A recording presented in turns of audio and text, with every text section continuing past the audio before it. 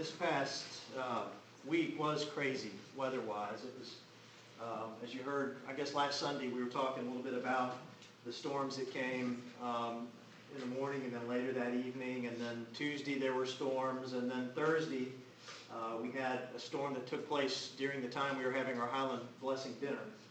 And there was rain in the forecast, but no one really figured it would be too bad. And so I think as we were trying to get our Highland Blessing meal together and thinking through, as we always do, what's the crowd going to be like tonight? And sometimes in the winter months we figure if it's too cold and too dark, then our attendance will go down for that particular evening. And but no one was really thinking anything, it would be too odd for this particular Thursday night. And so people were gathering in as they do. They come up here at 5:30 and get their ticket. And we, as you know, we can only do 125 plates of food. And so everybody needs a ticket. So they come and get a ticket, and they come in through the chapel doors, and they have a seat up here. And we've been doing this long enough to where people tend to know to sit in rows of 7. So 7 people can sit at a table with a table host. And so they were all gathered here, and there was some good conversation, I think, going on, and some people who were just sitting there. And about, 5:45 or so, the lights go out. And you can tell, we have some light coming in today from the windows back here, but Thursday night, as it was starting to rain and get dark outside, it was getting darker and darker in here. But once the lights went out, it was really uncomfortable, because most of the people coming some of them know each other, and some of them just know each other from coming to the meal, but others don't know each other. And we have really a great diversity of people who come to the meal. And so people not knowing each other and all that was a little bit awkward. And sitting in the chapel is a bit awkward in the dark. Now, I do it all the time because I'm a little bit odd anyway. But for them just to sit here, it was strange. And so there were some of us who were gathered at the back, and then we had volunteers at the front, at least 25 volunteers that were here trying to get the meal ready. And you can imagine what it was like in the kitchen. You're cooking food and you're trying to get everything ready last minute, and the electricity goes off. It's not just the lights, it's the oven, it's the dishwasher, everything is out. And there's not a whole lot of light back there either. And then the volunteers are back getting ready for their volunteer orientation meeting, and they're back in a room somewhere in the middle of the building, and so they're without light. We had people who were in the restrooms who were without light, and there certainly aren't any windows in there either. So we were in a bit of a panic mode, thinking, okay, we don't have what we need to be able to bring light. Obviously, and there were jokes going around about not paying the bill and, all of that. The emergency lights didn't come on in the hallways, and so it just created a bit of a dilemma. And then I remembered, okay, we have 3 candles at least up here, so we got these candles and found a lighter, and then remembered that we had candles stowed away in the closet, thanks to Candy Flint, who keeps us with all of our candles. And the Advent season and other months, we use a whole lot of candles. So we went in there and got those, and some folks from the kitchen came over and got those and started putting them out. You can see here, it looks quite romantic, doesn't it? It wasn't a romantic moment, I can tell you. And you'll notice on the table there are some red candles. Now that is autumn breeze. So it smelled like fall around here. We were having a great fall evening with our autumn breeze candles. And we were able to make everything happen. And we didn't have much to work with. No flashlights. And we're going to buy all those things, but no flashlights, or really not a whole lot of good light. But with everybody working together, we were able to piece things together. And as I was thinking about our text for this week, actually 2 texts, the 1 Kings passage that you just heard, but also the one Larry read earlier from Luke chapter 7. Those had been in my mind and hopefully getting down into my heart this past week. And so I've been thinking about those, and I just kind of thought about what it is to go without, what it means to have really nothing. And you have this great need and this great problem, or this crisis that's before you, and you really don't even have enough to be able to come at that. You don't have the supplies that you need. And the woman that's in this text today, this is kind of an odd scripture text. I always love it when it comes up in a vacation Bible school setting.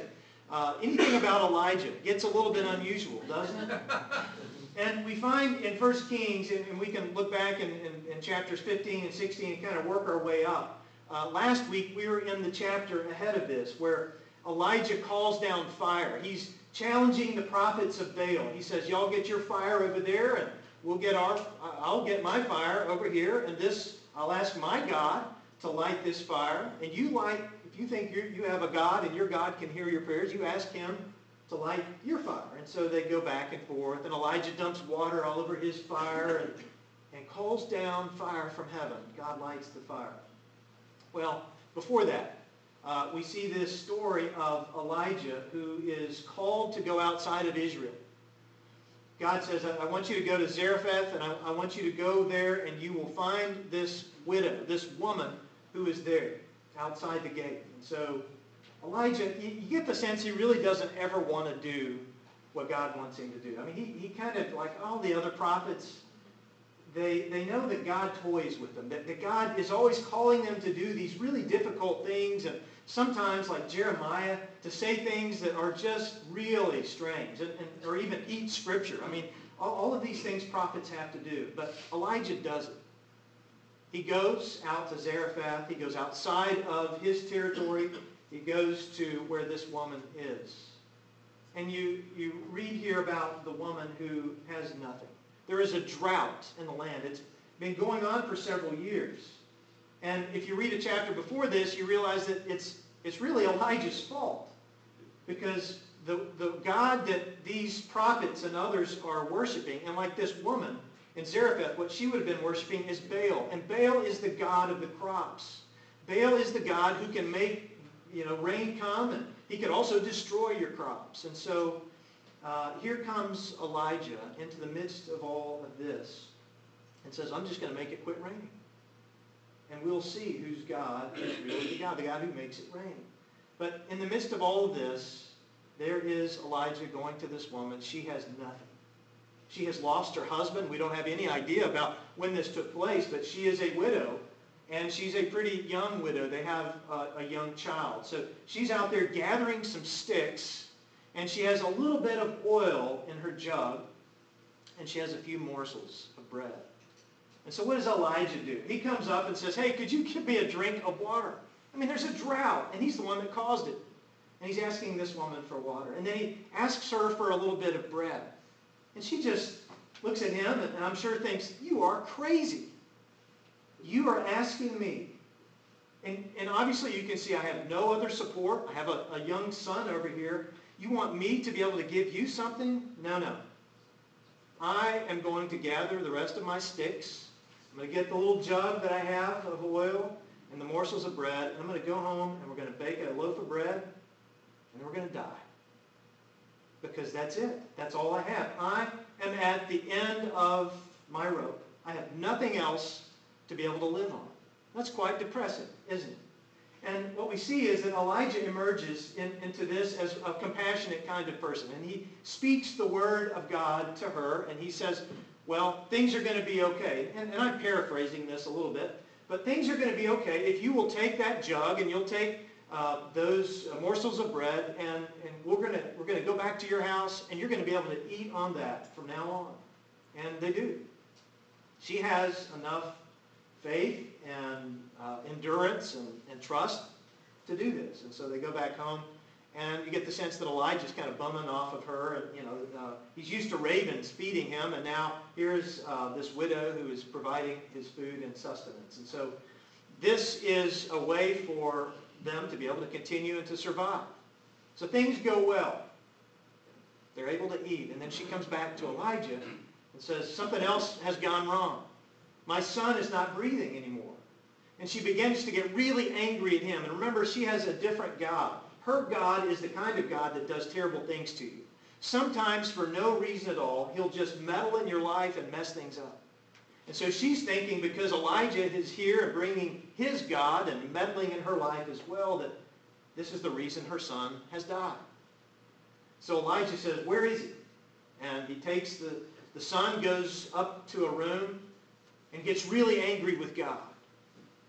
You get the sense he's stumbling in the dark as well. He is mad at God. God, how could you let this happen? How could you allow this woman and whatever it is that has happened in her life cause the death of her son? Why? Anytime there's the death of a child, there is that question. Because it makes no sense. And here he is, arguing with God and pleading with God. So he lies down on top of the child, and back in their culture, this was a way of being able to detect if there's any breath coming out or if there's any pulse, any blood that's flowing through the veins. But I think here more than ever, it is a way of providing covering in a prophetic, almost a priestly kind of way, for him to be a conduit of God's healing power into the life of that child. And so that's what takes place. He falls down on that child 3 times. And the child comes back to life. Life comes back into this child, and there is a bit of light that comes into that room. And the lady says, wow, your God must be real. You are a prophet. And you see that this continues on in Elijah's life. But there is this gathering of the little that they have to make something actually happen. God enters into the little to bring something that is quite big. The story of Jesus at Nain is also a story that really parallels closely with this. And as Larry read it earlier, you probably heard some of those parallels. Soon afterward, Jesus went to a town called Nain, and his disciples and a large crowd, they went along with him. And as they were going along, as he approached the town gate, a dead person had been carried out, the only son of his mother, and she was a widow. And a large crowd from the town was with her. When the Lord saw her, his heart went out to her, and he said, don't cry. So there is this compassion that we don't see necessarily with Elijah, but is the compassion of God coming through Christ into this child. He went up, he touched the bier or the casket they were carrying, and the bearer stood still. He said, young man, I say to you, get up. The dead man sat up and began to talk, and Jesus gave him back to his mother. Another instance of where there's very little that this woman, this widow, has to work with. She is carrying her grief out the gates of the city, and she is carrying her only hope. And if you are a widow and you have no child, then you really have no one to take care of you, especially being this young. There's no one who's going to stand in and care for you. And so she is fully in grief. And as Jesus comes up to the casket, he brings life out. I wonder if you know what it feels like to be at the end of your rope. I mean, is there any way at all that you can identify with this woman who is out gathering up sticks, or this woman who is carrying her child out to the gates of the city? Does this register in any way? The title of the sermon, at least the one, I change them throughout the week. I just try to give Sabre something to go on, and I like to change it by the time I get here, because I think, no, this will fit a little bit better. But one of the titles I floated out there somewhere was When All You Have Left Is a Prayer. Sometimes we get so poor in our spirit, or poor financially, or poor relationally, that all we have left is a prayer. Have you been there? Because I'm not seeing any nods. Have you been there? I think we all have been there in different ways and at different times. I mentioned last week about when Jenny and I were in Jackson, Mississippi, and when we were with our daughter, and we had nothing. We were completely empty, physically, spiritually, emotionally, mentally, in every way you can think of. And the only thing that was sustaining us was what God was doing through the prayers of people. People that we began to hear from who were praying all over the state, all over the nation, and prayers from around the world. People who were lifting us up in prayer and lifting our daughter up in prayer. And I got to tell you, I was at the end of my rope. I was a lot like Elijah, and still am in many ways. Why? God, this makes no sense. Why would you allow it to happen? we get to that point of praying out of our poverty, we discover that we're like the woman who just has gathered a few sticks. And you can just imagine her going around trying to find a few sticks to be able to light a fire with. I mean, everybody else had gathered sticks. It was a drought. And when we get to that point, we find out that God can take even what is so small and begin to do something with it. What are the sticks in your life right now? I mean, what are the things that you're left with, that you've gathered? We find that we get there so easily. Things can change in a day, can't they? You can be sitting and having a conversation with someone and the lights go out. It's hard to see. It's hard to feel secure. It's hard to know where you're going and who you're going with. And we find ourselves there so often. And just when we think that we're doing fine, life can throw us something else that leads us back out there. And I'm sure that was true for this woman. Probably had a somewhat happy relationship with her husband. Things were fine with her family, and everything changes. So what do we do in the midst of all of that? How is it that we can move forward when our well is on empty? When there's a drought in our land, when things are not coming in as they once were, when funds aren't there, when in our relationships, when things aren't as good as they ought to be, or when we are dealing with issues that are going on in our community or in our neighborhood. And certainly we can feel this citywide as we think about health care and some of the poverty that we feel there and some that we project, those issues that are going to come up for us here, even in our own neighborhood and community. And we feel those in our families, and we feel them in our churches, in our organizations, and in our workplaces. How do we deal with all of that?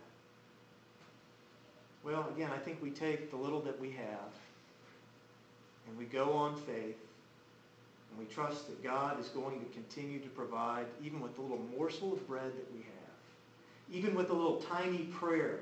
As Anne Lamott says in some of her writings, that the very best prayer of all is help. Just one word, help. God can do a lot with that one little word.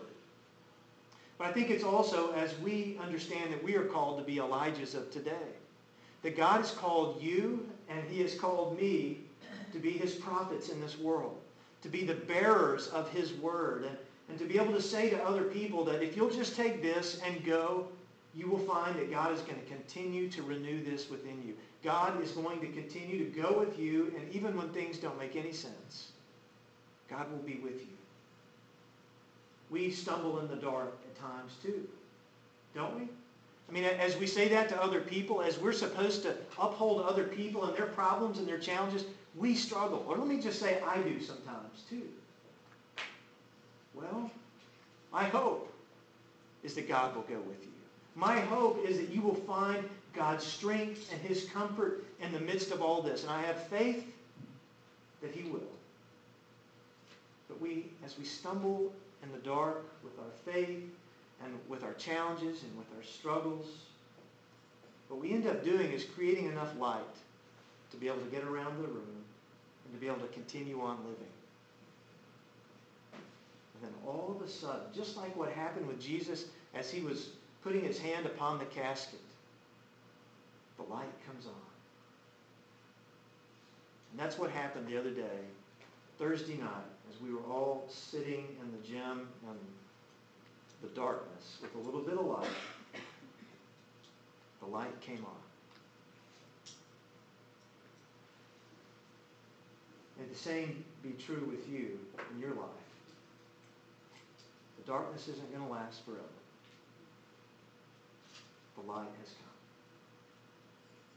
Let's pray. God, we recognize today that we are not you. We don't have all the answers. But we thank you for Jesus Christ. We thank you that He is the perfect light, the one who understands you perfectly and reveals perfectly to us. Help us as we continue on in our days and challenges throughout this life, that we would know what it means for you to shine your light upon us. We give you thanks in the name of Jesus.